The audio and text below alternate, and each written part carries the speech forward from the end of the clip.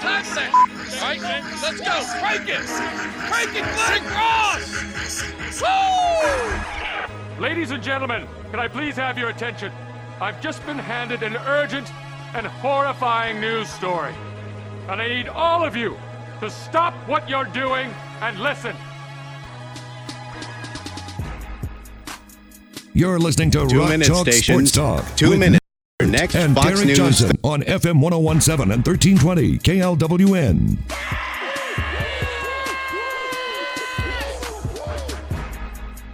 Another day, another edition for the Kansas basketball program. Joe Yesufu.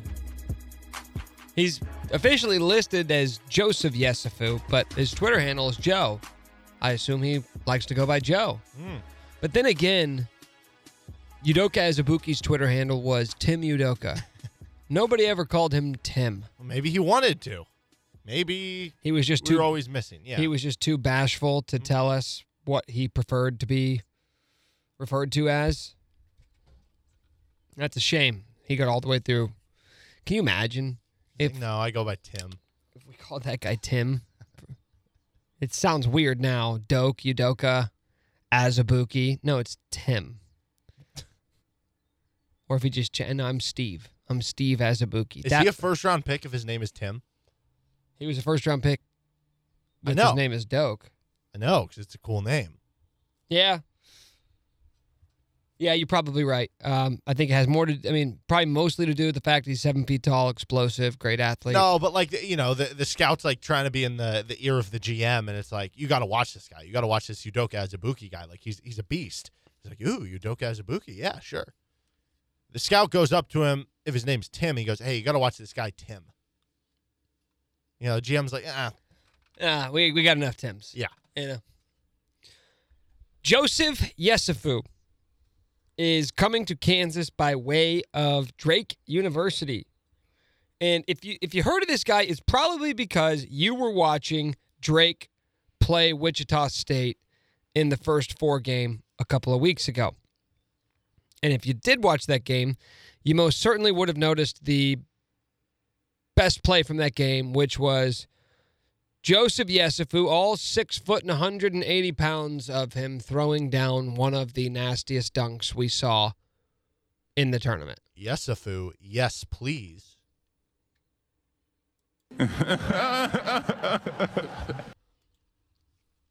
You look at his raw numbers, they don't really tell the full story. This past year, averaged about 13 points per game, shot 38% from 3. Not much of a distributor, not much of a rebounder. This guy is a scorer. He did average a little over 1 steal per game. He was named the Missouri Valley 6th Man of the Year. That is one way to tell the story. Let's dive a little bit deeper into why Joseph Yesufu, not why he's at Kansas, but why he was even on Kansas's radar to begin with. Yesufu's a sophomore at Drake. And as I mentioned, he was the 6th Man of the Year in the conference because he wasn't starting for most of the year. That's because senior point guard Roman Penn was the guy for Drake. But near the end of the season, Roman Penn goes out with an injury and doesn't play again all season, which opened up the door for more playing time for Yesufu. But even before that happened, 2 games, in fact, before that happened, February 17th, Drake had a road game against Northern Iowa. Yesufu in that game came off the bench in 28 minutes, scored 20 points, went 8 of 16 from the field, went 4 of 8 from three-point range. Really solid game off the bench. It was his first time scoring 20 points. A few games before that, he scored 18 against Northern Iowa, but this was a guy whose minutes would range anywhere from 6 minutes a game, like he played against K-State to open the season. For much of the non-conference season, he was playing 15, 12, 16, 13, 14 minutes. The minutes started to go up as the season progressed. By the time February came around, he was getting about 20 minutes off the bench every single night. And that even moved up even more, like 29 minutes versus Valpo, 28 minutes versus Loyola. Then that Northern Iowa game happened. 28 minutes off the bench, scored 20 points. Next night out, Once again, off the bench, 26 minutes played. Yesufu goes 12 of 14 from the field. He goes 5 of 7 from 3, and he leads the team with 32 points. This is the time when Roman Penn gets injured. Everything went right for Drake in that game except for the fact that they lost their starting point guard. But all of a sudden, you've got this guy who's coming off the bench, exploding offensively, who you feel like you may want to see what he has. Let's give him a little bit more run. And more run is exactly what he got. And in those final 7 games of the season, all of which Yesufu started, he scored 36 points, 16 points, 21 points, 25 points, 12 points, 21 points, 26 points. In those 7 games, Yesufu came off the court for 2 minutes. 2 minutes in 7 games. What's 7 times 40? 280. Joe Yesufu played 278 of 280 possible minutes in Drake's final 7 games this season. He didn't just become a spark off the bench, he became a starter. He didn't just become a starter, though. He became their best player. And he didn't just become their best player, he became a star. In the last 9 games of the season, Joseph Yesufu averaged over 23 points per game. He was a knockdown shooter. 30 of 64 from 3, that's 47%. He went 39 of 46 from the free throw line, that's 85%. That is high volume, that is high efficiency, that is a point guard, a good athlete, a bucket getter, a shot creator, a playmaker, everything that this team was missing. Bobby Pettiford was a nice get. I think he'll factor into the mix. Cam Martin, a bit of a surprise, D2 All-American. Clearly, they like the guy. I'd imagine he's going to be competing for backup big minutes. But this is different. Because I'll tell you right now, April 7th, I'll bet you that Joe Yesufu is a starting guard for Kansas next season. Now, is that at the 1? Is that at the 2? Like I said, he's not a big distributor. He's not a big creator for others. He is a shot getter.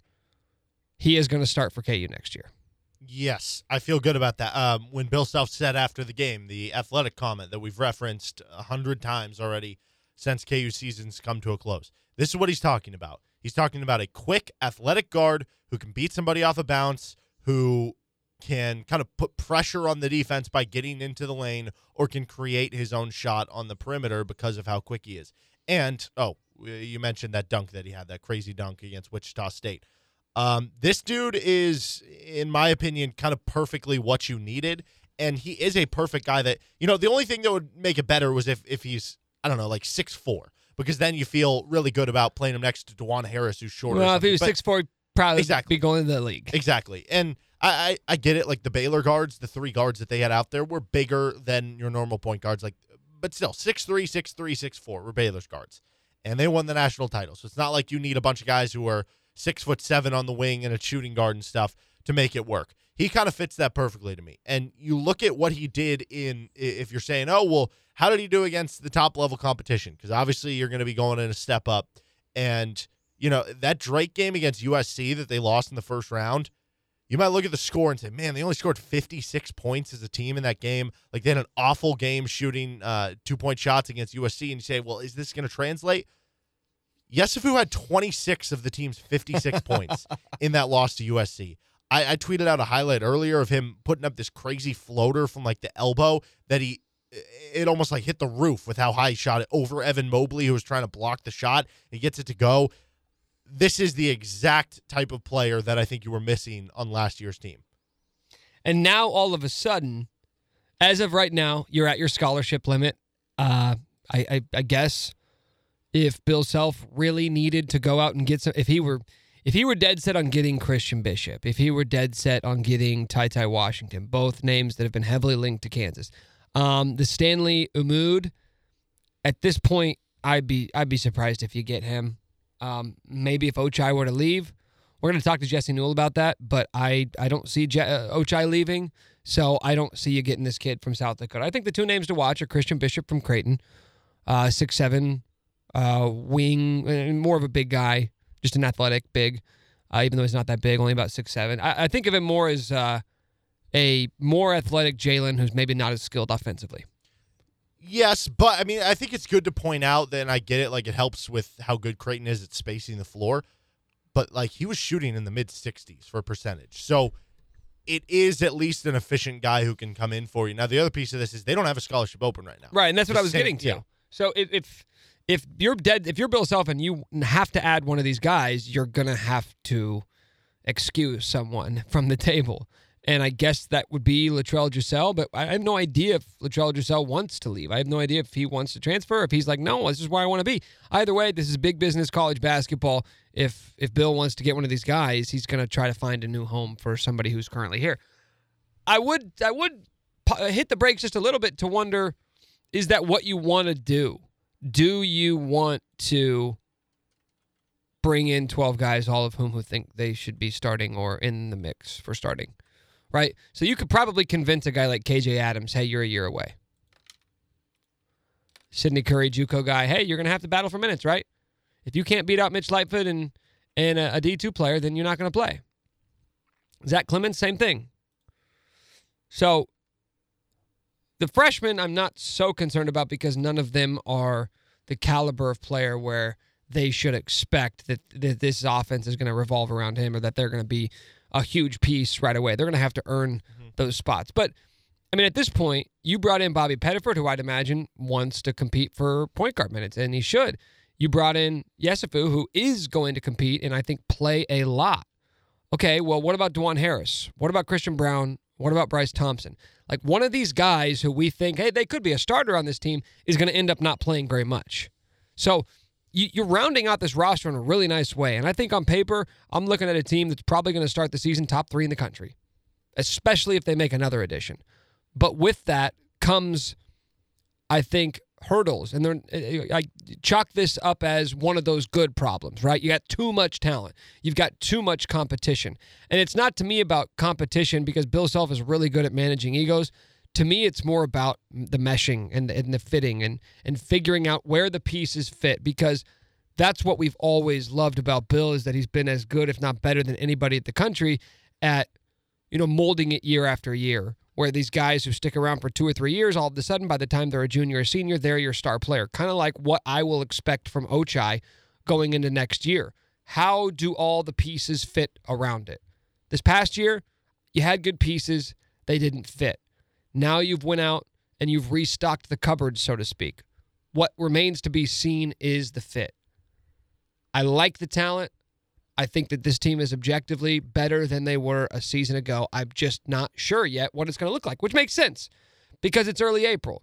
But the more and more guys you bring in, especially the transfer guys who are coming here not to sit on the bench, man, they're coming here to play, more questions pop up as to, okay, what should we be envisioning for these guys? Yeah, and I think that does make you wonder, how does that affect a locker room during the season? Are there going to be some unhappy campers in there? And maybe, but I know this isn't something where Bill Self has been able to just kind of use the bench as a motivator like he's said that he likes to do in the past of late. And maybe that's what he's trying to get back to here. Now, maybe it's an overcorrection trying to get to that and trying to get back to the team that he kind of likes, but I don't know. There's another part of me that goes, okay, certainly instead of having maybe 12 guys who you feel like could crack the rotation, you would rather say, no, I'd rather just have like 10 guys that could crack the rotation, and then the other 2 guys are like scholarships you'd use on developmental players who they're going to come into play down the road because they're not going to play anyway. But I think given the way that college basketball is going, where it's like, oh, if you are one of those developmental guys, you're going to leave anyway. Sticking around. You're going to leave anyway. So why not just bring in a roster of all guys who can compete for a spot? And you know what? If you don't make it into that top 8 or 9 guys of the rotation that we know Bill Self likes to play, guess what? Whether you're a developmental guy or a transfer or a high recruited freshman or whatever you were probably going to leave regardless. So might as well just make the competition as best as possible. Yeah, maybe that's exactly what he's doing. He's getting ahead of the curve, saying this is what it's going to be like, so I might as well go out and get as many players who want to try and compete as possible, already knowing that whether it's guys I bring in now or guys who are already on the bench, if they're not playing next year, they're just going to leave after that anyway. And then guess what? I'll just go back to the transfer market and do it all again. Exactly. So it does make a bit of sense. He's Derek Johnson. I'm Nick Schwerdt. Travis Goff had his introductory press conference earlier today. We'll let you hear some of that, as well as your next opportunity to register for RCST Trivia. That's coming up next.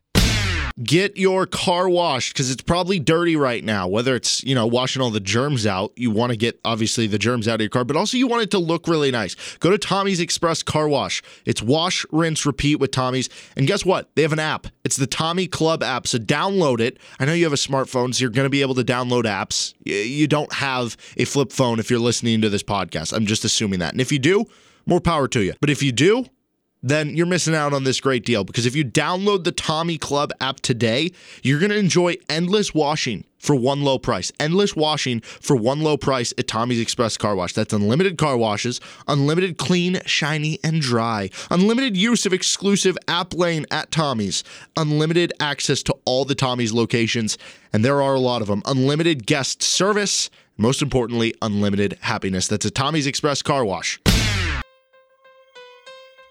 All right, so we've got your next opportunity to register for RCST Trivia. If you didn't hear the announcement yesterday, RCST Trivia is back, and it begins next Monday, April 12th. We've got so many awesome prizes. We've got a 65-inch flat screen. We've got a cooler. We've got golf balls. We've got gift cards galore, championship trophy, custom championship trophy, thanks to Jayhawk Trophy, T-shirts, hats, so many different things to give away. And the prizes are cumulative, so you'll start racking up prizes once you get to the Sweet 16. If you make it to the Sweet 16, obviously you have to make it to the Sweet 16 to win. But if you win, let me just give you everything you'll get if you win. I'm going to do this rapid fire. If you win, here's everything you're going to get. You'll get a 65-inch, I'll go reverse order, $20 to CBD of Lawrence. You get a custom RCST t-shirt. You get $40 to Hawaiian Bros. You get $25 to 23rd Street Brewery. You'll get a custom RCST Adidas hat from River Rat Print. You'll get a Toppling Goliath pint glass plus a Toppling Goliath hat. You'll get a 4-pack of tickets to Sporting Kansas City game plus a jersey. You'll get a $50 gift card to 23rd Street Brewery. You'll get 2 dozen RCST logo Vice golf balls. So these aren't the cheap golf balls. These are nice golf balls. You get 2 dozen of them. You'll get another jersey from Sporting Kansas City. This one, a custom Sporting Kansas City jersey. You'll get a championship trophy from Jayhawk Trophy. You'll get a Grizzly cooler from Toppling Goliath. And you'll get a 65-inch flat screen TV. You will get all of that. All of it. Yeah, that's items from 9 different sponsors if you win it all. And it starts next Monday, RCST Trivia, competing head-to-head against other contestants live on Rock Chalk Sports Talk to try and figure out who knows more about KU hoops. And it's all going down next week. We're going to give you a chance to register. We did this yesterday. We did it on the podcast. We've still got some spots available. Here's all you have to do if you want to register. Text the words RCST Trivia to 785-843-1321. Simple as that. Text RCST Trivia to 785-843-1321, and you are in. It is that simple. We'll give you an automated response that'll tell you what you need to do and what steps you need to take to get in, but it's that simple. Text RCST Trivia to 785-843-1321, and you are in. What if we get a text from Travis Goff? What if Travis Goff texts right now and says, I want in RCST Trivia? Is he eligible? I think so, because of course he's eligible. Why wouldn't he be eligible? We never said anything about university employees not being eligible. The guy is a KU grad. He's from Kansas, lifelong KU fan. I'm sure he knows his Kansas hoops. What seed would you give him? That's the thing. I don't know anything personally about him. I've never hung out with him, so I don't know. He'd get a top 4 seed. Just off clout alone, huh? Yeah, but okay, let's say he was facing our defending champ, Isaac. Who are you favoring? Isaac. Exactly. Agreed. Isaac's proven himself, It's as simple as that. Again, text us, RCST Trivia, to 785-843-1321 if you would like to register for RCST Trivia starting next Monday. So Travis Goff was introduced today as the new Kansas athletic director, had his press conference. You know, this gets to be a reoccurring theme anytime somebody's hired for a position like this. We always say, did they win the press conference? And most of the time, guys do. Because if Travis Goff were to sit up there in front of a microphone and not be able to string sentences together, we would say, wait a minute, are you sure? Are you sure this is the guy you want? But of course, that wasn't the case. Travis Goff was incredible today. He showed an ability to think on his feet. He spoke quickly. He spoke eloquently. And he was just really sharp, really impressive. And that's what you would expect for a 41-year-old deputy AD from Northwestern that KU plucked and said, we want you to be our guy. Now, if you wanted to criticize him, and I don't see this as a criticism, and I'll tell you why, but he didn't really answer many of the questions in a straightforward manner. He didn't give you explicit answers on Bill Self's contract extension, on the NCAA case, which he was hardly even asked about, to be quite frank. He didn't give a ton of answers on the coaching search, what he's going to do with Emmett Jones, if he's going to move forward and hire somebody else, what sort of qualities he's looking for in the Kansas coach, why he thinks the next coach can have success when the last four haven't. All of those questions were asked to him, and he didn't really give great, detailed, specific answers to any of them. So if you wanted to walk away from that and say, man, this guy just sort of dodged the questions and sort of repeated the question back to you, that's not okay. You could say that if you wanted to, but the reason why I wouldn't do that is because it's probably exactly what he needed to do. Because a lot of the answers he gave were, we need to evaluate, we need to look at things, I'm going to rely upon the people around here, I'm going to rely upon the people who are already here, who already have knowledge of the program, I'm going to learn as much as I possibly can and try to make informed decisions moving forward.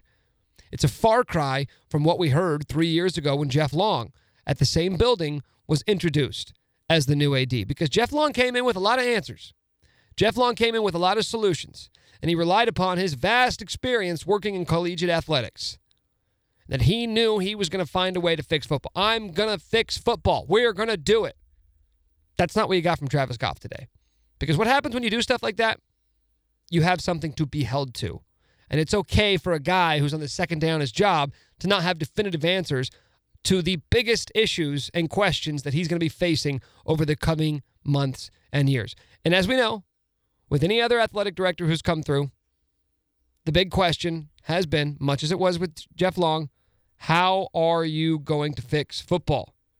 Well, first we have to know what the timeline is going to look like. Scott Chasen, 24/7 Sports, asked him that. There's this exchange. Do you have a timeline or even just a plan in terms of evaluating the football program, what you want to do? Obviously, interim coach, head coach, and do you have a kind of a path for what that looks like?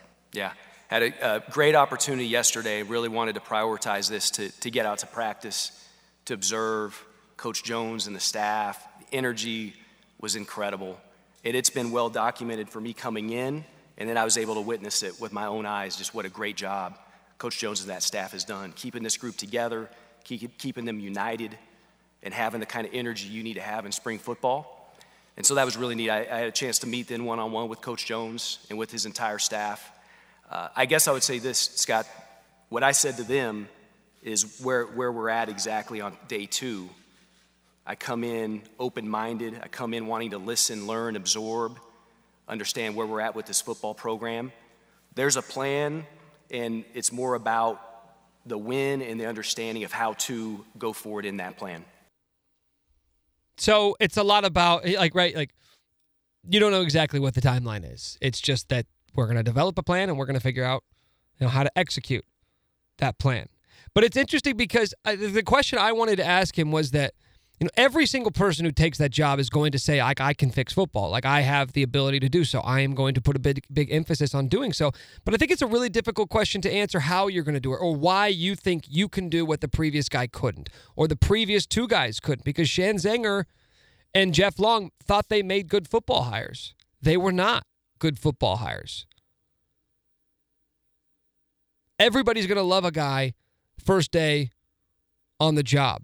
And I don't have any reason to say that Travis Goff won't be good at this. I just think it will all come down to what you do with that football coach. And that's why I asked him what I just said. Why do you have confidence that it will be different this time around with you making the hire of the new football coach? You're inheriting an athletic department that's seen 4 full-time football coaches come and go over the last 11 years. I'm just curious, as you sort of begin to assess the direction you'd like to see the program go, what gives you confidence that whoever is the next person to lead the program can have more success than his predecessors? Thanks, Nick. I think we've, at the University of Kansas, learned a lot over the years. And building football programs is incredibly difficult. It's certainly difficult in the Big 12 Conference, one of the best in the country. And it's certainly difficult, even more so, without any kind of... I have kind of witnessed from afar the things that I've been able to see at the places I've been, and then what I know to be incredibly clearly the commitment from Chancellor Girard, from the leadership, from the staff and the group that's here to build this thing in the right way. That's all the confidence I need coming in, and that confidence is incredibly high. And regardless of which direction you do decide to go, are there any unique characteristics or qualifications that stand out to you in terms of something that you feel like would make a successful head coach at Kansas? There certainly are assumptions around that, what things I've observed that I think are applicable anywhere, right? So there's what's applicable anywhere in terms of building a program, and then what's important and what I'm trying to really be focused on in these days ahead is what's going to be applicable here at the University of Kansas, and that's where I need to listen, absorb before charting that path forward. I didn't. That wasn't the answer I was hoping to get, but I respect the answer. Like, I was hoping he was going to say, I want somebody who has this sort of personality trait. I want somebody who has this type of qualification. I want somebody. That's the thing that Jeff Long did when he went out and set out to find the Kansas coach. What did he say? He said, we need someone who has head coaching experience. This job is too big to learn on the fly. A little easier when you already knew who the candidate was going to be, and then you could just describe Yeah, it's them, a lot easier. It's a lot easier when you already made the hire. By the way, did he call you Dick, not Nick? I think he called me Nick. Thanks, Dick. Why'd you slow it down? Because you can distinguish it more. Thanks, Dick. I think that's just reverberation from the microphone. I think he knows my name's Nick. I don't know. I said it pretty clearly. I spoke it pretty clearly. And by the way, there's nobody 30 years old who goes by Dick. Dick Clark. Who? Dick Clark? Is he 30 years old? Famous, older than that. Way old. Is he even alive? Is he the guy who used to do the New Year's Eve thing? I think so. Why are you comparing him to me? And his name is Dick. Isn't Tony Bennett's dad Dick Bennett? Old. Nobody looks at a 30-year-old and one. say, did he say Nick or Dick? Let's go with Dick. That's literally never happened. All right, we'll have more on Travis Goff when we talk to Jesse Newell of the Kansas City Star. You're listening to Rock Chalk Sports Talk. Could your business use a little push right now? Need help getting the word out there that you're hiring? Do you just want to let people know how great of a product you have? Well, you can advertise with Rock Chalk Sports Talk and or the Best of RCST podcast. For more information, contact D. Johnson at gpmnow.com. That's D. Johnson at gpmnow.com. All right, we got a weird show today, but it's still a Wednesday, and we don't take a single day off, though we did take Monday off, and we are taking tomorrow off because of Royals games. But we're not taking today off because of one big reason, and that is the NFL whip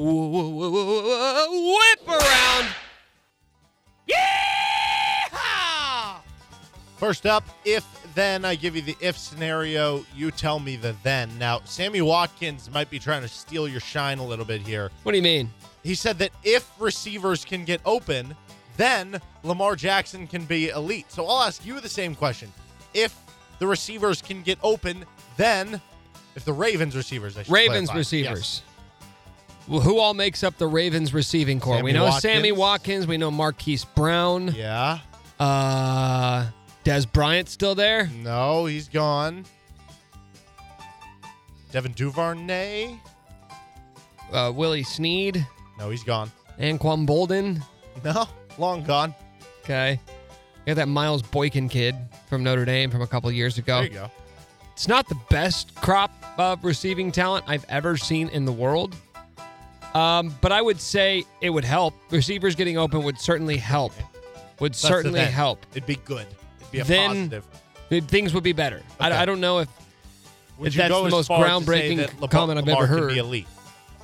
Can Lamar be elite if the receivers are open? Well, you know what made Lamar elite the year he won the MVP was that you had Hayden Hurst. It was those two tight end sets that teams really had trouble guarding. And because that was so effective, what happened to Hayden Hurst? Went and got a big contract from the Falcons in the offseason.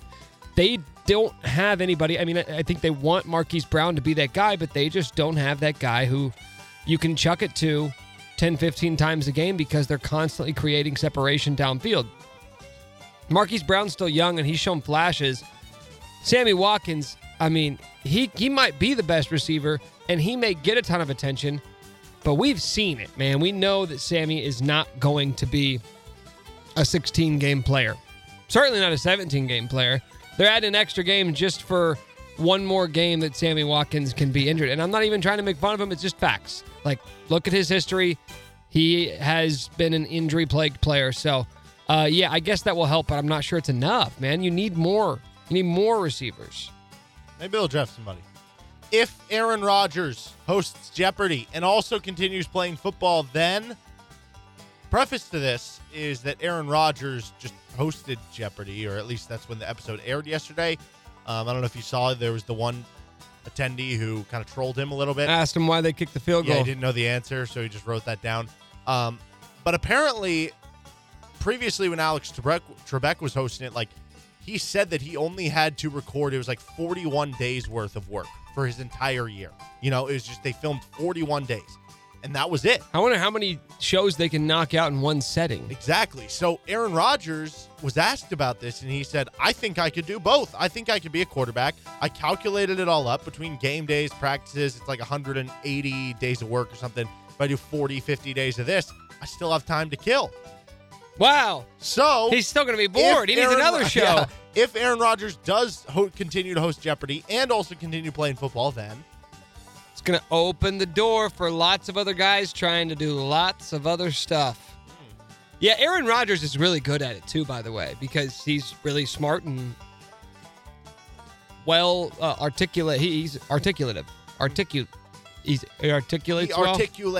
He articulate better than me. He's really good, man. I think if he did that, there'll be a snowball effect, but like, who is going to be the next one? Travis Kelce already did a reality television show, but that didn't, I doubt that required 41 days of film. I also love like the dichotomy of those two, like Aaron Rodgers hosting Jeopardy, Travis Kelce hosting like a reality TV Where just show. like a bunch of chicks want to get naked and ride him. So, yeah, man, I don't know how many opportunities are out there for athletes, but there's going to be a handful that will probably take advantage of it.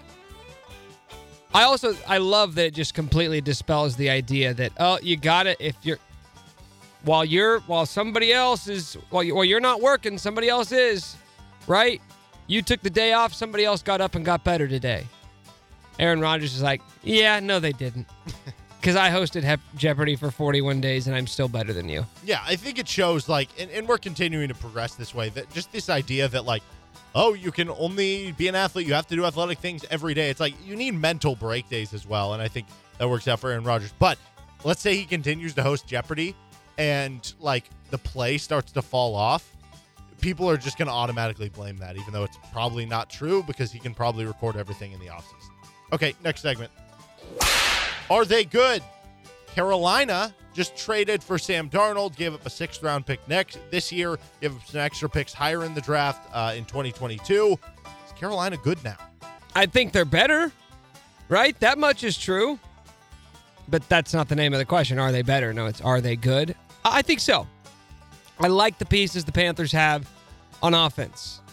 If you can have Christian McCaffrey go out, Mike Davis comes in and is, while not quite as effective as Christian McCaffrey, still more effective than most running backs in the league. it's clear you got a nice system. That would, to me, indicate you've got a good offensive line. You've got a good offensive system. I love the crop of receivers. Now, Curtis Samuel is gone. He signs a deal with Washington. But you still have Robbie Anderson, and you still have DJ Moore. So I like the offensive pieces. And while I don't know what to think of Sam Darnold, I think two things. I think the Panthers are better now because I do think Sam Darnold is better than Teddy Bridgewater. I also think this is a better opportunity for Sam Darnold to succeed than he had in New York. The storyline here is that it's a make or break year. If you can't find success, I get it, new year, new offense, but I mean, think about it. With Joe Brady coming in and running that offense, the former OC for LSU with Joe Burrow, like things looked really nice. Robbie Anderson looked like a Pro Bowler, man. If you can't find success in that offense that seems to be very quarterback friendly, you're probably not going to find success anywhere else. This is Sam Darnold's last chance to prove that, yeah, the hype about me coming out of USC was real. Maybe you'll never be that guy, but at that point, that's not the question. At this point, we're wondering, can you be a serviceable starting caliber NFL quarterback? He has a chance to prove that now. Yeah, and I think they made a few moves in the offseason to help strengthen the defense, which was kind of a weakness last year. You drafted Derek Brown in the first round. We'll see what they do with their draft this year. I kind of like the way they're trending. Last year, there's different levels of like being a bad football team. There's just, oh my gosh, we are awful. That was kind of the level of, if you have your Jets type of team who's going to go 2-14 or something, even though they beat a couple playoff teams. Then there's that level of, no, we're just like really bad. Then there's a level of like, we're bad, like the record's not good, but we're hanging around. We hung around with the Chiefs. We hung around with a lot of these other teams. That's kind of the place that I put the Panthers last year. And a lot of the time it's from that bin of teams that usually if there's going to be like a worst to first finish, which usually happens maybe once, twice a year, or at least from worst to a playoff team or wild card or something, they would be one that I'm actually circling. And I do like this Sam Darnold pickup. I agree. I think he's better than Teddy Bridgewater. I think he'll do well with them. The question to me becomes, like you said, this is a make or break year for Sam Darnold. You know what the most likely scenario that it's going to happen, though? It's not that he's going to be really bad and they're going to be like, okay, we know we can move on. It's not that he's going to be really, really good where they're going to be like, we found our future quarterback. It's probably going to be somewhere in the middle where it's like, yeah, this guy might be like a league average quarterback, somewhere in that range. And we're going to win 8-9 games, maybe go 9-7 with the expanded playoffs, or I guess 9-8 this year with the 17-game schedule. And we might compete for that last wild card, or we might make the playoffs. And we're going to have the same decision that the Bears had to come to this past season. Except I think Darnold's better than Trubisky. Yeah, exactly. So I don't think they're good, but they are better and they are interesting. And those are the doors you got to kick in before you can get to good. So baby steps. Okay. Next up, is this good? Josh Allen's thoughts on the franchise tag. Quote, ew. Context, please. So Kyle Brandt of NFL Network asked Allen to respond. He just said, to the word, franchise tag. It's like a therapy session or something. He just replied, ew. When I show you this, how does it make you feel? And he said, ew. He said, I don't think it's great for the team nor the player. Again, I need to do more research on it, but if you look at the guys that have been tagged in the past couple years, as far as quarterback position goes, it was Dak and Kirk Cousins, and at the end of the day, you could make the case that they should have just done the deal the year prior or a couple years prior. Oh, so he's saying franchise tag is bad to the point where just take the first deal they offer you. I think he's saying that it's just like pointless because those guys, even like in Dak's case, you got injured and you still got a long-term deal. So just give them the long-term deal to begin with if it's a quarterback. Well, they were offering long-term deal, but the money was what they haggled over, right? That's what it's always going to come down to. Do you agree? Are franchise tags ew? Is that good? Is that a good thought? No, I don't think that franchise tags are ew. Listen, man, we can talk about franchise tags as how they're screwing players. You know what franchise tags do a lot of times is they give players way more money than they're worth, even if it's just for 1 year. And yeah, I get it. Like the team will say, we'll bite the bullet and overpay this guy for 1 year because long-term it makes the most sense to us. Whereas there may be other players who are deserving of a contract extension, and because you guys are haggling over a couple $1 million here or there, You give him a franchise tag until you can just sort of kick the can down the road and figure it out later. But again, like that's you're talking about millions and millions of dollars that guys are getting who to be paid as a top 5 player at that position who are not top 5 players at that position. So he can say whatever he wants. Josh Allen's probably going to get franchise tagged is all I read from this. Is like, lock it up. That his agent's going to call him and be like, oh, sorry, Dude. Josh, you got franchised. And he's just going to, yuck, ew. Just drop his phone. Yeah, exactly. It'll happen. Better than Kirk Cousins, league average quarterback. I mentioned, hey, Sam Darnold might end up being in that range. Is Sam Darnold with Carolina better than Kirk Cousins? I don't think so. There's too much of a gap that he has to jump to get to Kirk Cousins' level. I would say this. If Sam Darnold with Carolina became not better than, but as good as Kirk Cousins, that would be a massive leap and a best-case scenario for him. I mean, his best season so far, I guess you would say, was his sophomore year. In 13 games, he threw for 19 touchdowns and 13 interceptions, completed 62% of his passes. That's not great. But again, it was the New York Jets, and there's not much reason to expect him to be great there. You are out of the stench that is the Jets organization. Now you are playing for a competent organization with a fun, young offensive coordinator. If he can bring the best out of him. If Sam Darnold can become a 28 touchdown, 12 interception guy, would that not be a massive increase? Would that not be league average sort of territory for him? I mean, Kirk Cousins, despite what you think about him, his statistics are always more impressive than you think they are. Like, you watch him, and that's when you say he's league average. But he can put up some pretty nice stat lines. Like last year, 35 touchdowns, 13 interceptions. Do you think there's any chance that Sam Darnold's thrown for 35 touchdowns this year? No. Seems like a lot, especially on a team that has Christian McCaffrey. Well, maybe he'll throw 12 touchdown passes to Christian McCaffrey. That could help a little bit. Teddy Bridgewater. I guess he'll be on a new team or he'll be a backup. Is he better than Kirk Cousins? No way, man. No way. Yeah. What if he was with the Chiefs? Is Patrick Mahomes still on the Chiefs? No, in this scenario, Patrick Mahomes is like, Teddy, they traded one for one. They trade a 1-for-1 trade. Teddy Bridgewater for Patrick Mahomes. Nothing else included in the deal. No, I would still take Kirk Cousins. I mean, you're the one who got me on the Teddy Bridgewater really isn't that good train. And you look, and it wasn't even about the fact that there was a ton of data to suggest he was terrible. It's that there was no data to suggest he was good, right? He won 5 games as the starter for the Saints, and that was enough for them to say, boom, you're our guy. We need to stop watching teams make decisions based off 5-game sample sizes. The Broncos moved forward with Drew Lock because of a 5-game sample size.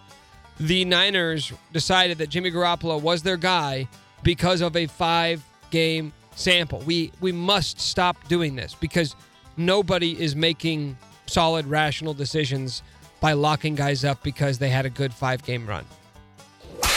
Who's older? Panthers quarterback, Teddy Bridgewater. Wait a minute. What? I went 5-0 on this last week. I didn't want to mention that. I think I'm 9-1 last 2 weeks.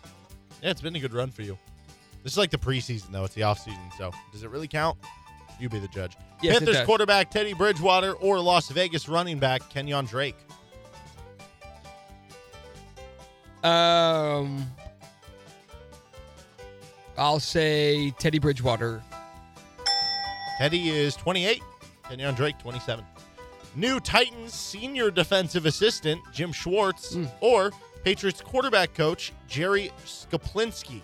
Skuplinski? Shuplinski? I think it's Skuplinski. I mean, I know Schwartz has got to be in his 50s. Shuplinski, I mean, I don't know. Just because I know he's been around, I'll go Jim Schwartz. Jim Schwartz, the same last name you have.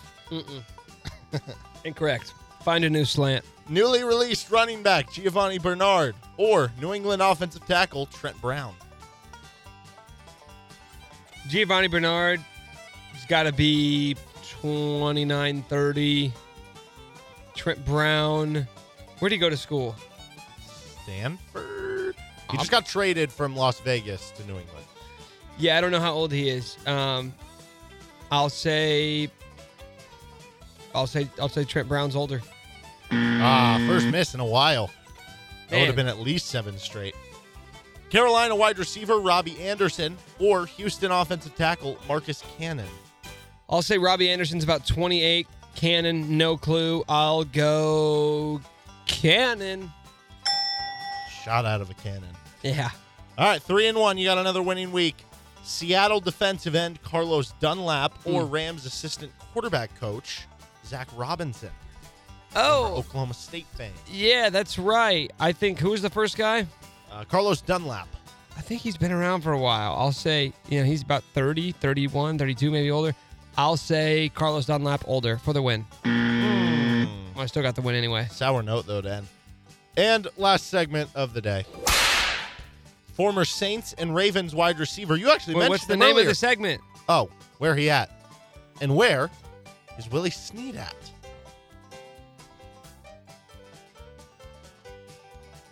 Dallas. New Orleans.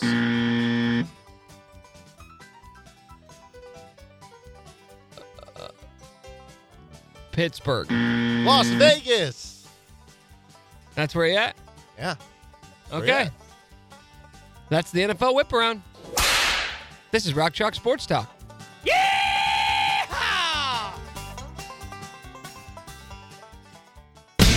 So oddly enough, the last major tournament we had on the PGA Tour was the Masters back in the fall, and it's also the next major we have, except this time it's the regularly scheduled programming. The Masters in April this weekend. Let's talk about it with our friend from Odds Checker from DraftKings. Jeff Feinberg joins us once again on the show. Jeff, good to talk to you as always, my man.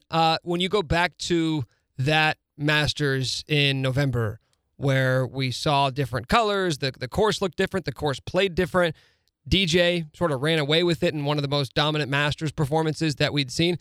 How much do you sort of just discard what we saw a few months ago when trying to figure out what to expect this time around? Yeah, I haven't put much stock into it at all. It did seem like the long hitters were really able to have their way with the course in many ways, as long as you were able to keep the ball in play. The course is looking firm and fast right now, but yeah, I've kind of disregarded it. I mean, Dustin Johnson had such an immaculate Masters record coming into last year, a consortium of incredible finishes, like multiple second places, multiple top fives. So, it wasn't surprised as he was the number one player in the world and he won the Masters. But I'm not focused on really anything that happened in November as to how it's going to play out this time around. That's not to say Dustin can't win. So what are you focused on? Are you focused on more of just general course history, course form? How is the Masters unique in sort of how you go about filling out your card and pinpointing guys that you're interested in?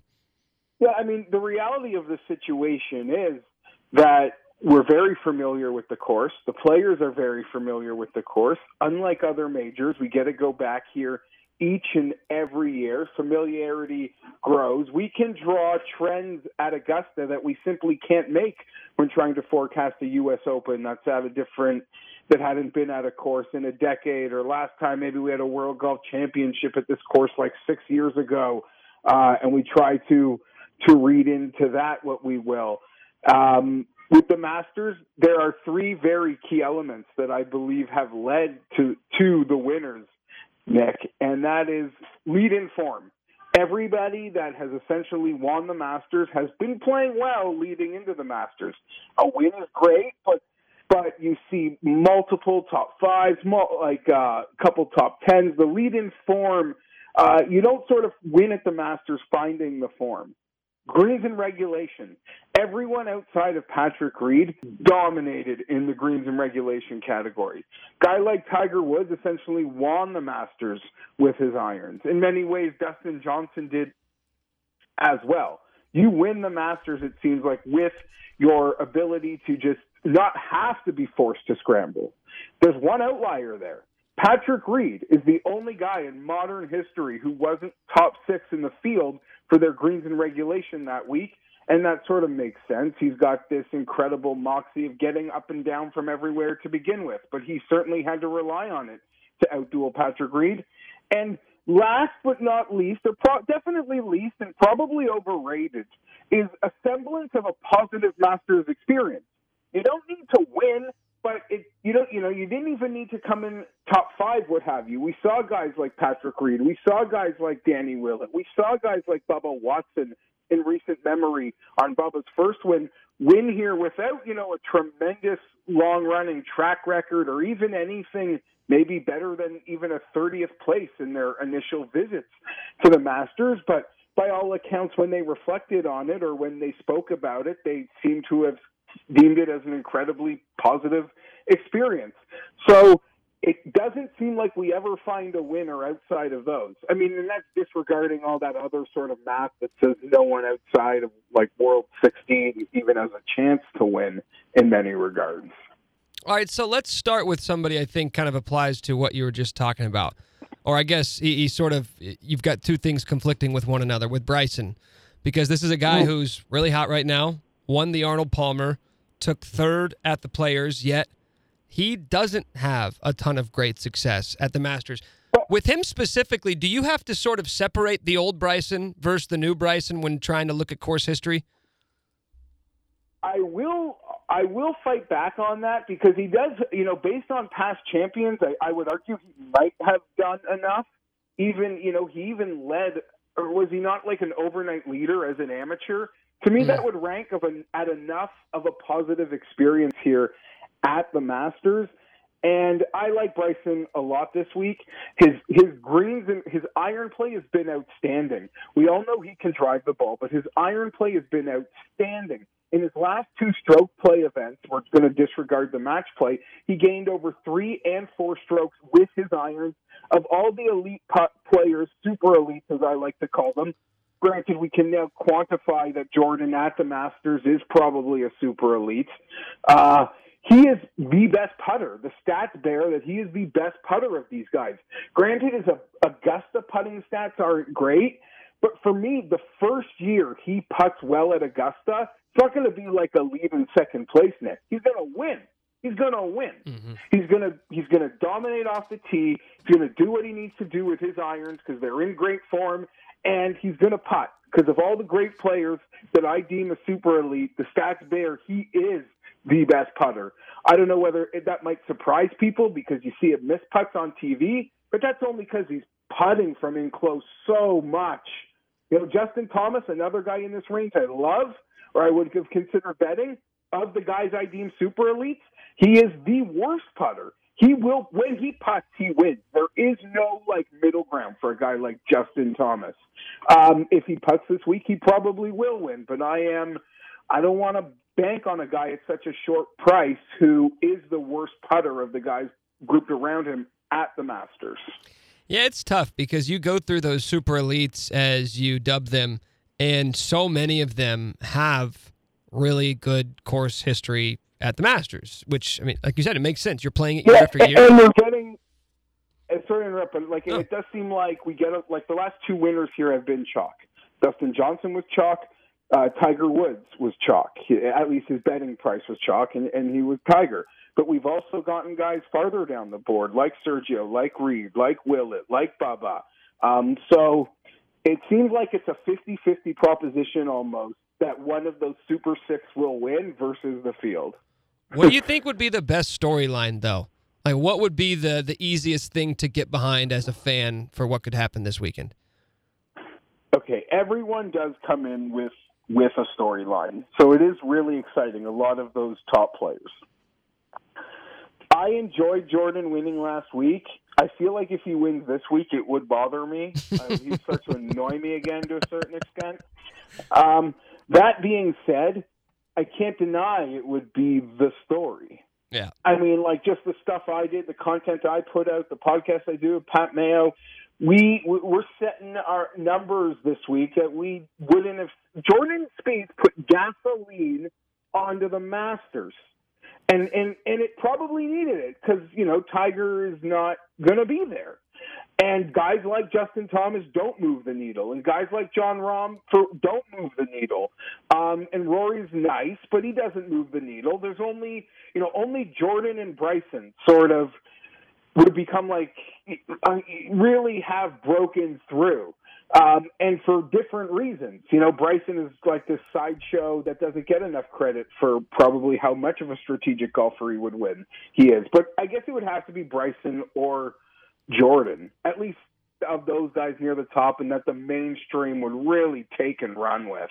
And why do you think Jordan's been able to do it? He's not the most dynamic personality, and his game isn't super flashy, yet you're right. Like, when you bring up his name and storylines, like, he had the golf world and even the casual golf fans talking last week by winning the Valero Texas Open, Jeff. Like, what is it about him that people have been able to sort of latch on to, even though he hasn't been contending over the past 3 years? Well, I think it's part of the reason that he frustrates me so much, because he was winning those majors, but like when he had like 3 majors before Dustin Johnson had one, it really bought because we'd all agree Dustin Johnson is so much more talented than this guy. Like, what is going on here? This doesn't make any sense. This guy's just such a luck sack. I made all those jokes forever, Jordan and his magic bean, because he gets up and down from everywhere. Despite the fact when it was going well, he's an immaculate tee to green player whose irons are some of the best in the world. And yes, he did just win the Texas Valero Open versus a very weak field, but he's been playing outstanding for months. Like, pretty much going back to Torrey Pines, he has been playing great. So I'm I sort of have this reputation of being anti-Jordan, despite he fell so far down, the sort of the rankings, and he hadn't won in like nearly 4 years that became the big story that I started cheering for him again. And I enjoyed seeing him win last weekend. I've enjoyed seeing him play great golf.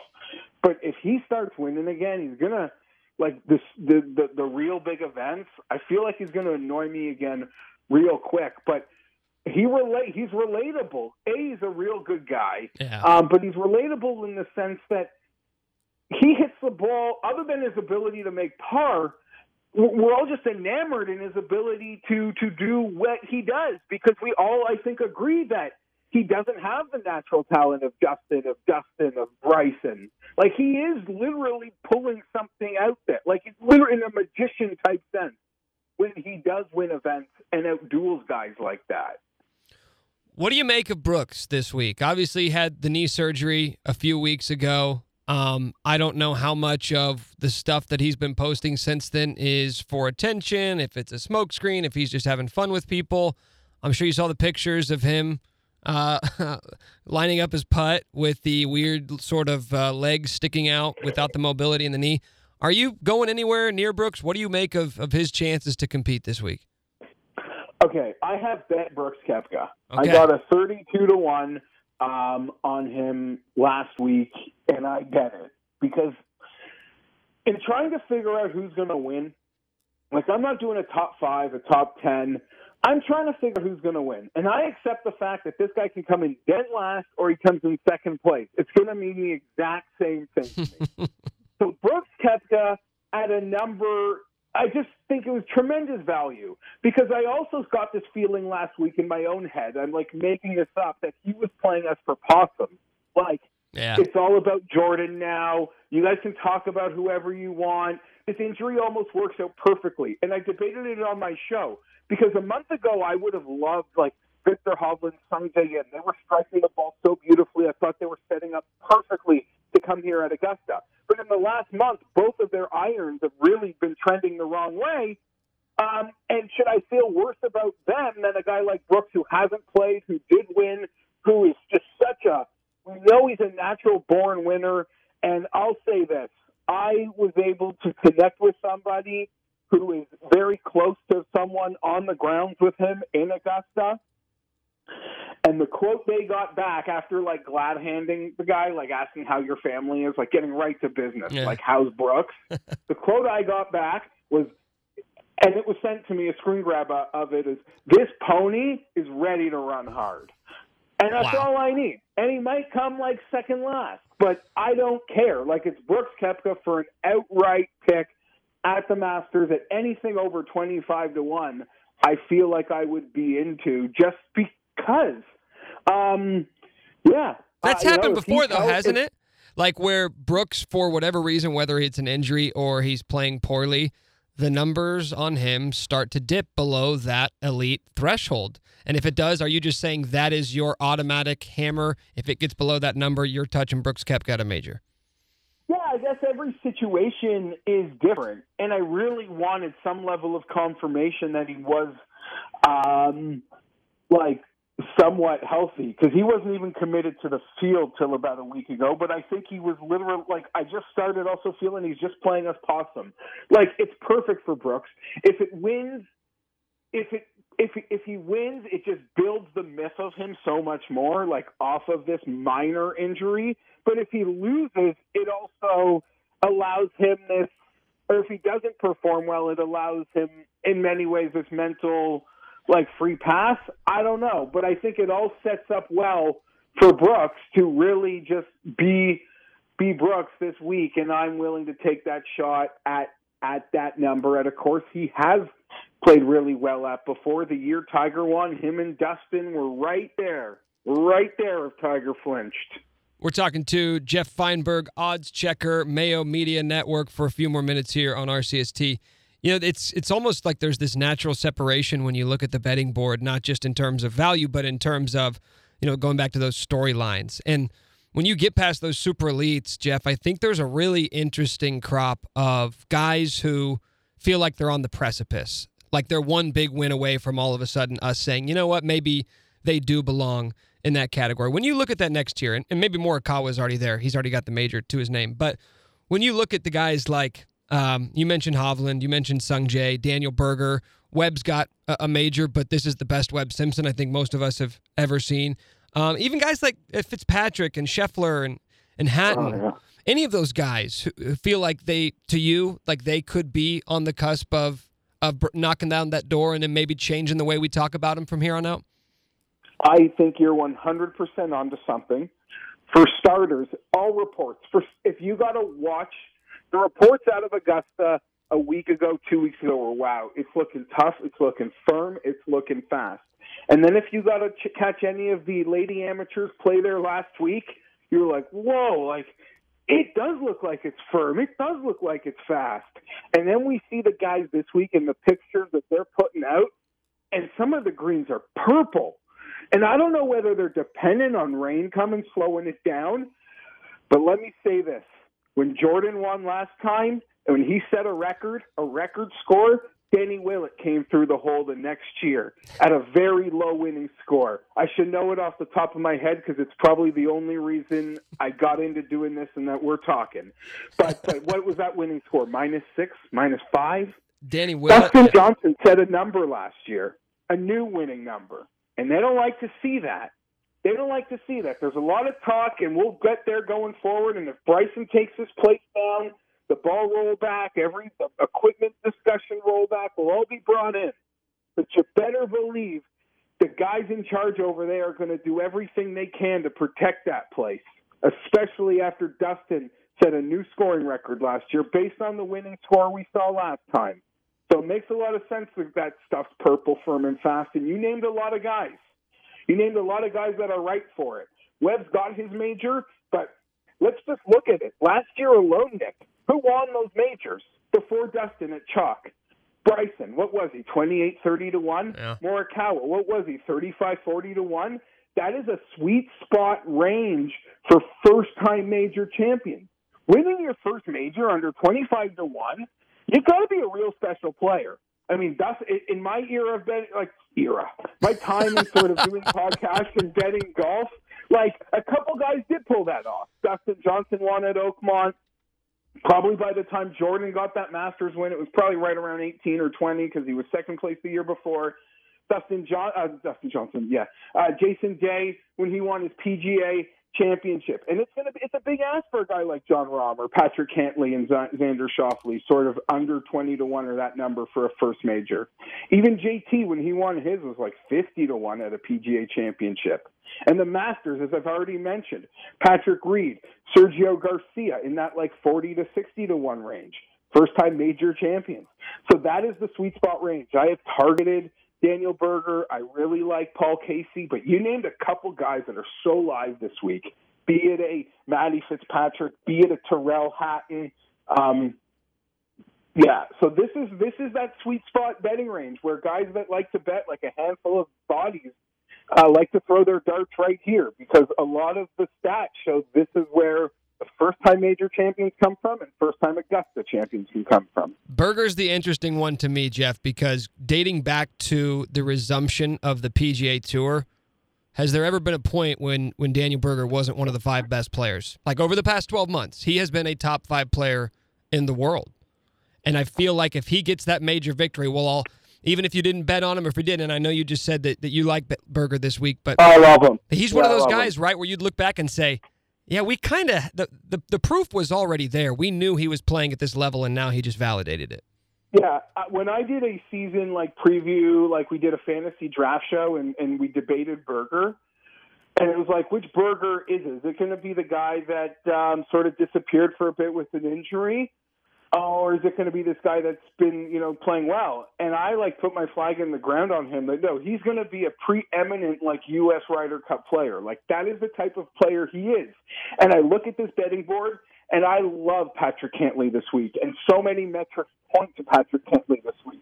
And there's reason to love Xander Schauffele this week.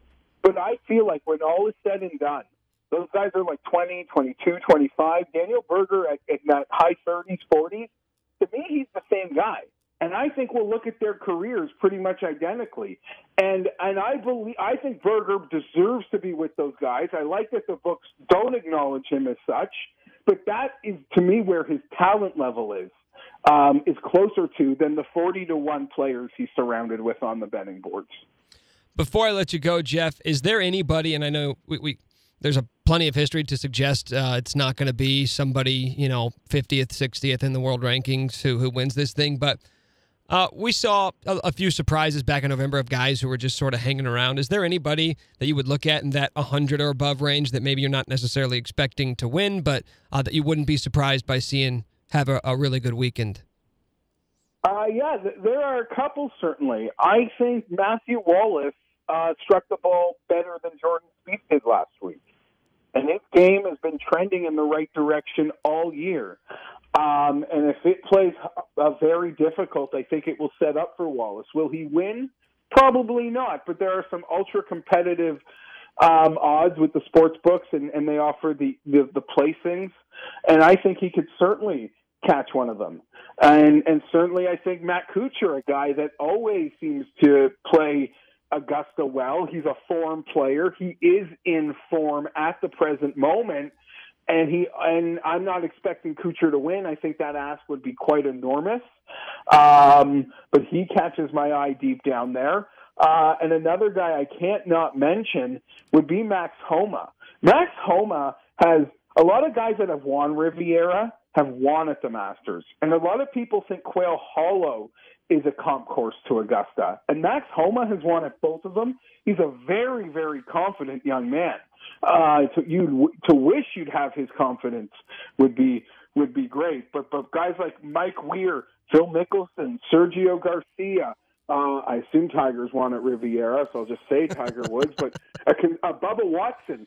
So a consortium of modern Masters winners have won at Riviera. And that reason alone feels like it makes Homa worth staring at as maybe a fancy placing or head-to-head or a pool pick or DraftKings, whatever you think. He outdueled Tony Finau, who's I'm hoping for the best for Tony, but we'll see. But yeah, Homa got that big Riviera win, so he's definitely, a lot of people think he can be live this week. Your well wishes for Tony Finau sound like a guy who's recovering from a bad car accident or something. I'm wishing for the best from him, but I think anybody who's ever bet on Tony Finau, especially at majors, knows exactly what you mean by that sentiment. Yeah, majors, not at majors, the American Express, like classic, like anything that hands out a trophy. You kind of have been beaten down. I have always said and joked with Tony, it's like when the magic clicks, like I don't think it'll make a difference whether it is like the 3M Open in Detroit or Minnesota, wherever it is, or like a really super special event like a major. Like I think his chances of winning at like 16-1 when he was like the second best player in the field are almost equal to his chances of winning this week when, it's the Masters and ultra competitive. And I know there's hardcore golf fans out there snickering. Yeah, that percentage is 0 chance, but guy knocks on the door a lot, but I can't bet him anymore. Well, you can check out all of Jeff's bets. This guy's he's posting them for free. He's giving you his bets for free at oddschecker.com. I don't know why you wouldn't take advantage of this if you're betting on golf. You can catch him on the Pat Mayo Experience, on the Mayo Media Network, and the Jeff Feinberg Show on FTN Network. Jeff, it's always a pleasure to talk to you. I want to thank you so much for being so generous and hopping on with me today. Yeah, beautiful. Anytime, and let's have a great Masters weekend. So Travis Goff, pretty impressive, I guess, all things considered, at his introductory press conference. And I don't say that to be tongue-in-cheek or backhanded. It's just that you would hope so, right? If an athletic director being introduced and he's not impressive and he doesn't speak well, I'd be really concerned. I'd say, are you sure? Are you sure this is the best you could get? But that wasn't the case. Goff was great. Now, he didn't say a whole lot, but Jeff Long said a whole lot, and that didn't go super well.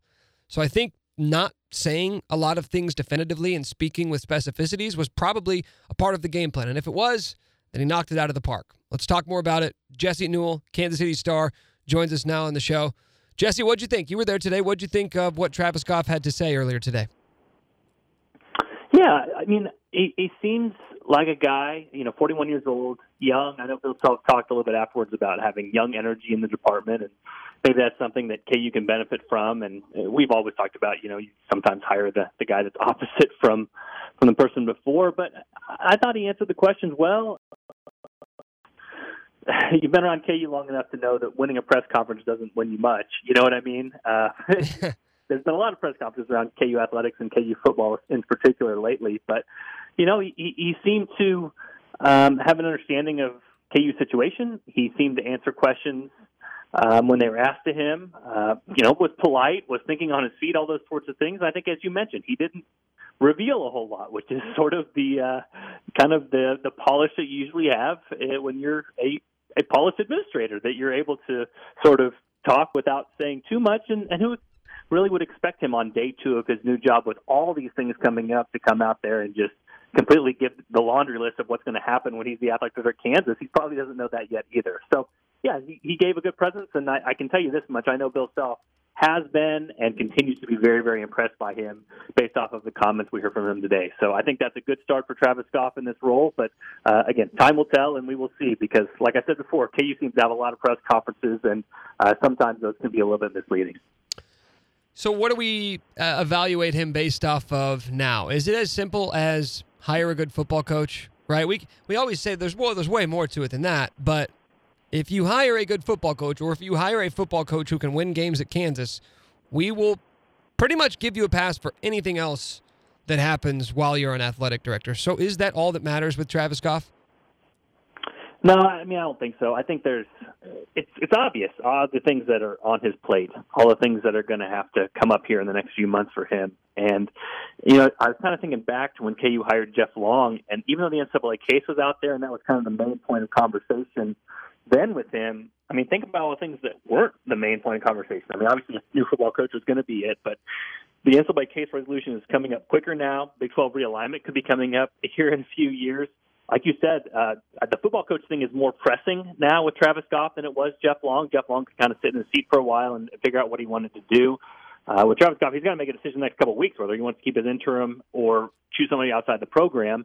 But, yeah, eventually hiring a football coach, very little, if we're just being completely honest here, very little has gone right for the athletic department outside of men's basketball for a while now. You know what I'm saying? So, obviously, it's one thing to keep that going and keep it afloat and kind of heading in the direction it has been, because without that, KU would really be in pretty, muddy waters, that sort of thing. So there's all sorts of things. And fundraising, KU's down $30 million in projected revenue from this year, just this fiscal year, based off of the pandemic.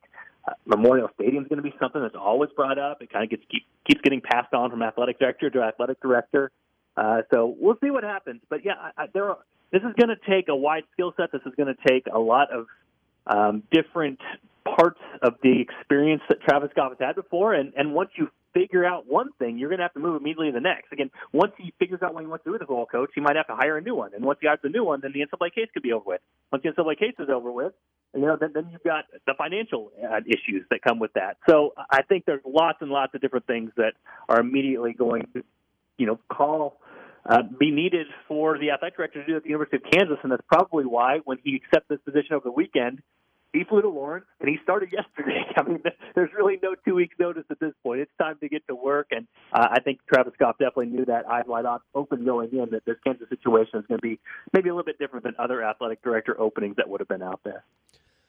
I know he was asked about this a couple of times and didn't have a ton to say about it, but Bill Self, days before Travis Goff was hired, gets that lifetime contract. And we can get into the finer details of what exactly that entails, lifetime contract. How much does that really change with Bill Self and his job security? But on the surface, it's a pretty monumental deal for a guy who only had 1 year left on his deal, and you and I have talked a lot about when he was going to get that extension. Well, now he got it. How do you think that affected either the candidate pool of guys who were interested in Kansas or specifically a guy like Travis Goff's interest in Kansas? I know you can't assume his shoes and figure out what he would think, but I'd have to imagine that played some sort of a role in hiring an AD who we now know is Travis Goff.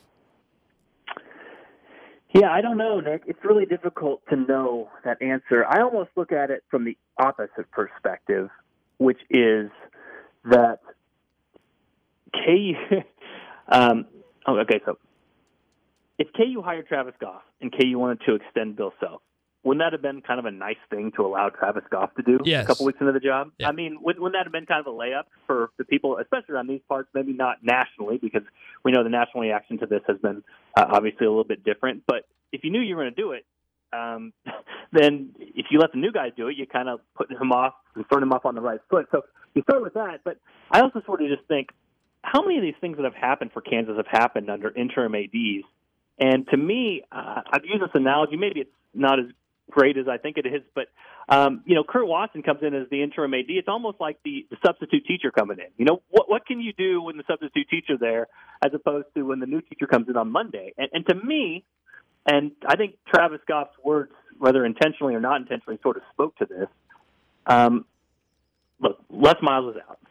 Jeff Long was out. I think, especially the Jeff Long thing, the donors had a very big role in that. They were ready to move on from Jeff Long. If we're going to continue to think that the donors had a very big role in something, going and talking to the chancellor and or interim AD and saying, lock up Bill Self for as long as he wants to be here, seems like something that could be sort of in the wheelhouse of the donors. We know that Bill Self is beloved around these parts. We know that he has a relationship with those top-level people that would want to keep him around as long as he want to.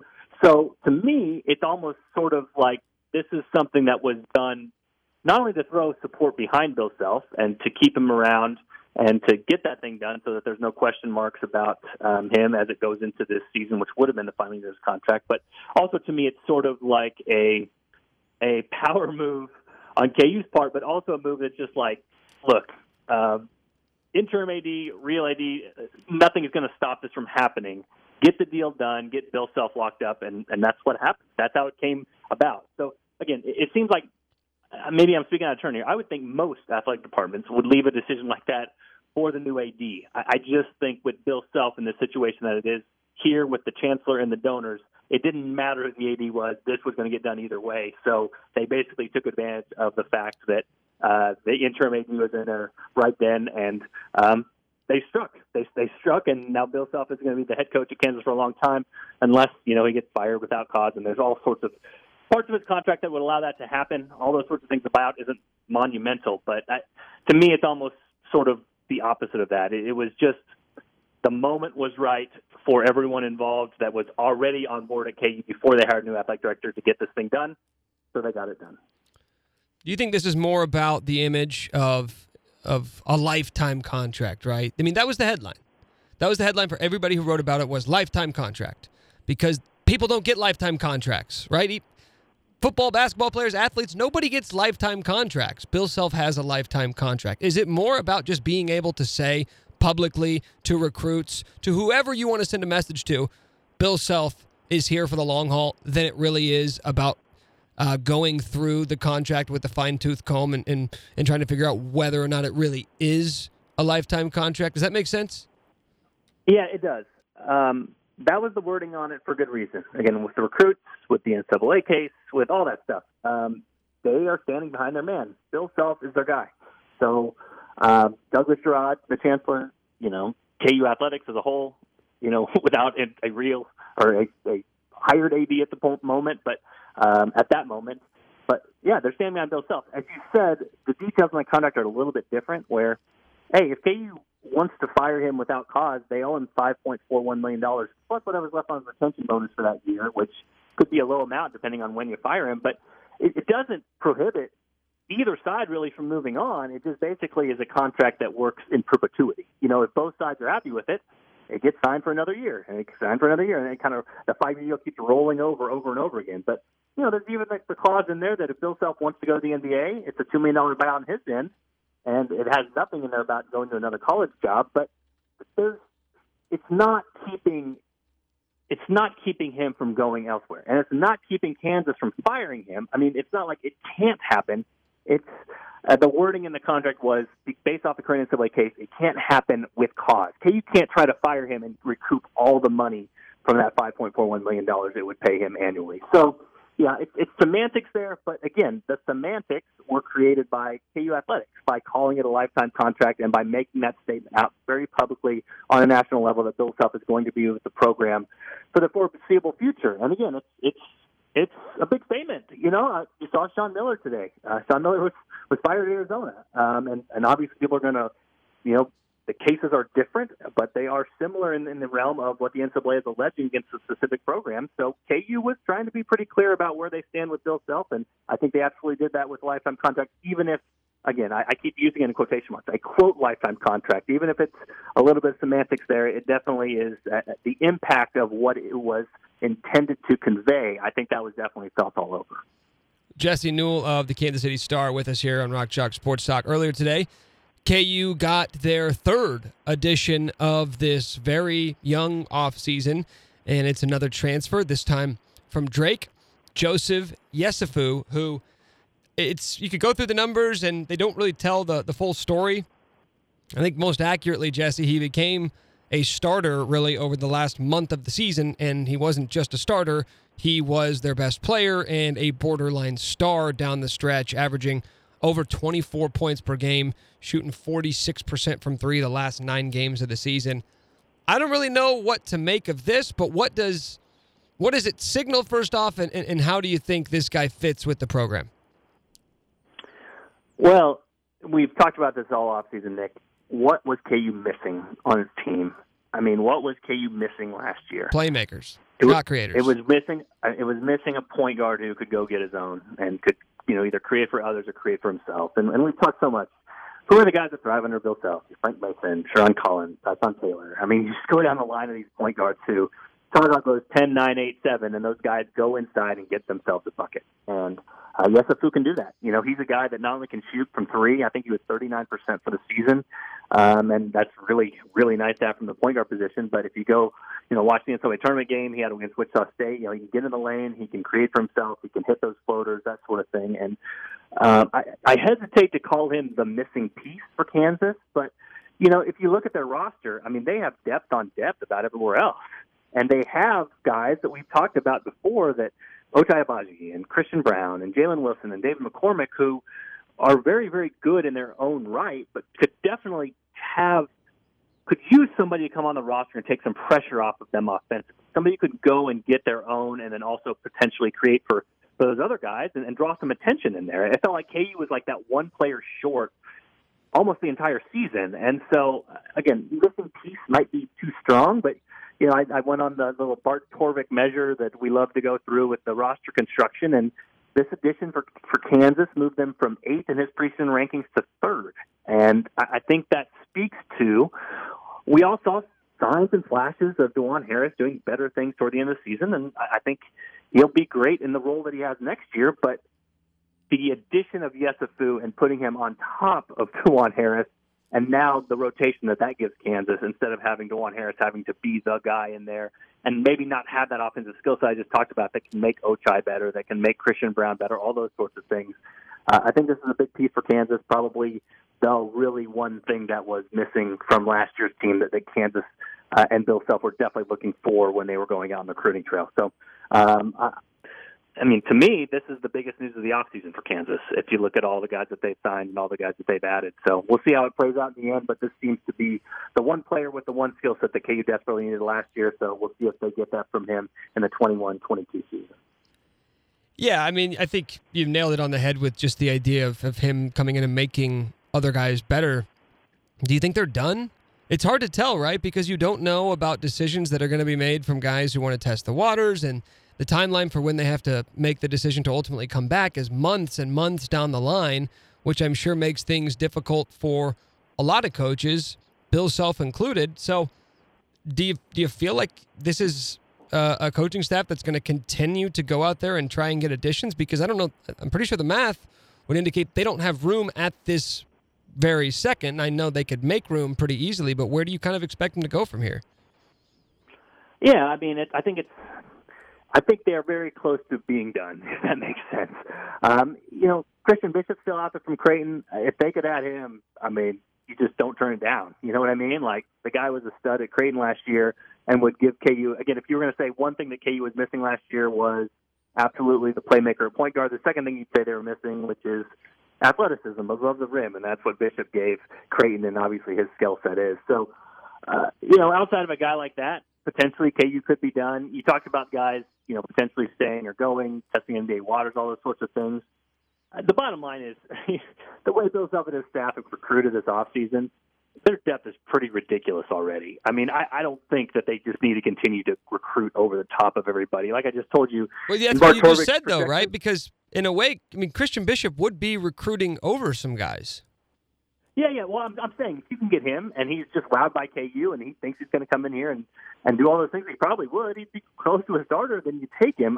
If it's not him, isn't he the top of what's left? I think he's the top of what's left, in my opinion. I don't know that they're in on a bunch of other guys that are at his level in there. And if you don't get him, I think that they are still fine.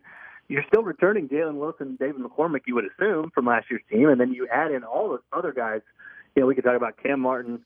We could talk about Zach Clements. We could talk about KJ Adams. You can go up and down the line. Mitch Lightfoot. He played rotation minutes for Kansas last year too. So, at some point, I guess my main point is this: at some point, whether those guys decide whether they're staying or going with Kansas, Ochai and David McCormick, all those guys, you have enough players. KU has enough players. They get 13 scholarships. They get an extra one with Mitch Lightfoot coming back because his doesn't count. You don't need to load your roster with 14 guys who can play. But that's my main point. And Kansas right now probably has, regardless of what happens, they have about 11 or 12 guys who can play. So, if you get Christian Bishop, great. You add him to the roster, you add athleticism, and KU becomes better because of that. But if you don't get him, maybe you find another piece. But I think this KU team is pretty darn good right now heading forward, even without that other piece. And that's based a lot off of the recruiting they're doing lately, and then also the guys that you're assuming are returning after decent, if not very good, seasons last year.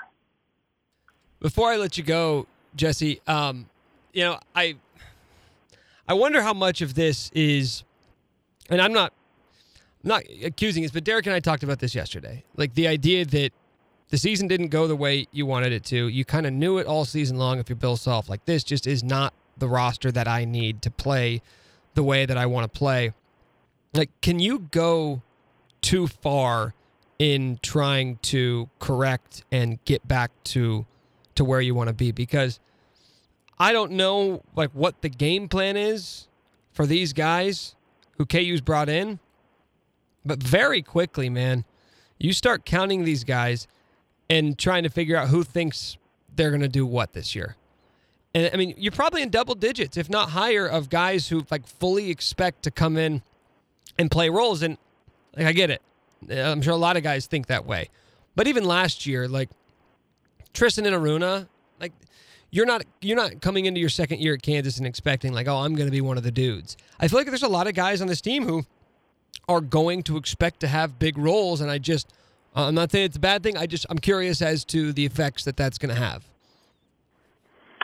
Yeah, it's a good question. About all I can say is that this has happened in the past, and it's big-time college basketball, and that it sort of just goes with the territory, if you will. I mean, I'm even thinking, as you're talking about this, of a guy like Bobby Pettiford, who committed last week and probably thought, hey, I can go in and compete for the starting point guard role, and now with the news today, probably not. You know what I mean? Unless he just comes to campus and is amazing. So, yeah, this is what happens. And with the transfer portal, what it is, it's allowed more opportunities to grab those types of players. And fortunately or unfortunately for Kansas, it's probably going to allow more players the opportunity to leave and find other opportunities if they want to. I think as long as that door is open both ways, that it makes it a lot easier. And obviously, if guys can go out there and get immediate eligibility at their new schools, that would make things more fair as well. And, to be completely honest, you see a guy like Quinn Grimes in the Final Four and being a All-America type player for Houston. These things can work out for guys at other places as well. It's unfortunate sometimes that that's what it takes, and sometimes that guys don't get the roles that they envision for themselves. But again, it's sort of part of a bigger landscape of college basketball that's been happening for a long time now. So hopefully things kind of lean a little bit more towards the players in case they do need to make moves. They can go to other places and are less limited. I think we're moving towards a world like that. But yeah, in the meantime, yeah, you do wonder about a lot of guys on KU's roster, where the minutes are going to come from, and how the rotation is going to shake out. Because like I said, at a certain point, you don't need 14 guys to play a sport where you put 5 on the court. And right now, KU is pretty close to having 12, 13, even 14 capable guys of doing that. And then how that all shakes out is anybody's. Do you think there's any chance? Well, of course there's a chance. What are the chances that Ochai goes to the NBA draft and keeps his name in the NBA draft? I mean, low.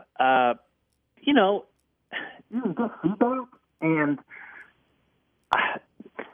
he seems like a guy that gets it. Yeah, I mean that as a compliment to Ochai. Yeah, he didn't seem like a guy that came to Kansas and was like, I'm out of here in 2 years or whatever. The kid was redshirting his first year. He seems to just understand, and I think people that would be honest with him, and if he looks at draft boards, the draft boards that are out there now aren't going to be very different from what they are going to be, or the ones that will happen in 2 months or so. And Ochai's, struggling to make the second round of most of those. I mean, I think he's going to be pretty aware of what his stock is and potentially how he could improve it, especially if he did a few more things in his senior season. And also just knowing that right now he doesn't project to be a drafted guy. And you've seen recent examples of guys who have gone pro, not been drafted. It's very tough, a tough go of it from there. So we'll see. 10%, 15%? But the new rules, the way they are, Ochai can declare, test the waters, do all the workouts, get all the feedback, and then not have to make a decision for quite a while. So that's sort of what I said about Kansas earlier. They have a roster in place. They can let Ochai take all the time he needs, and if he comes back, great. If he doesn't, then they still have plenty of guys that will be looking for minutes. So I think they can be willing to be patient with him and let him make his decision. But I would fully expect Ochai Agbaji to be back for the Jayhawks next year and try to improve on a few of those things that would make him a late first round, early second round pick rather than a guy who's kind of on that undrafted sort of borderline. He's Jesse Newell. Check out his work in the Kansas City Star, and you can hear him here every Wednesday. Jesse, appreciate it as always, man. All right. Thanks, Nick.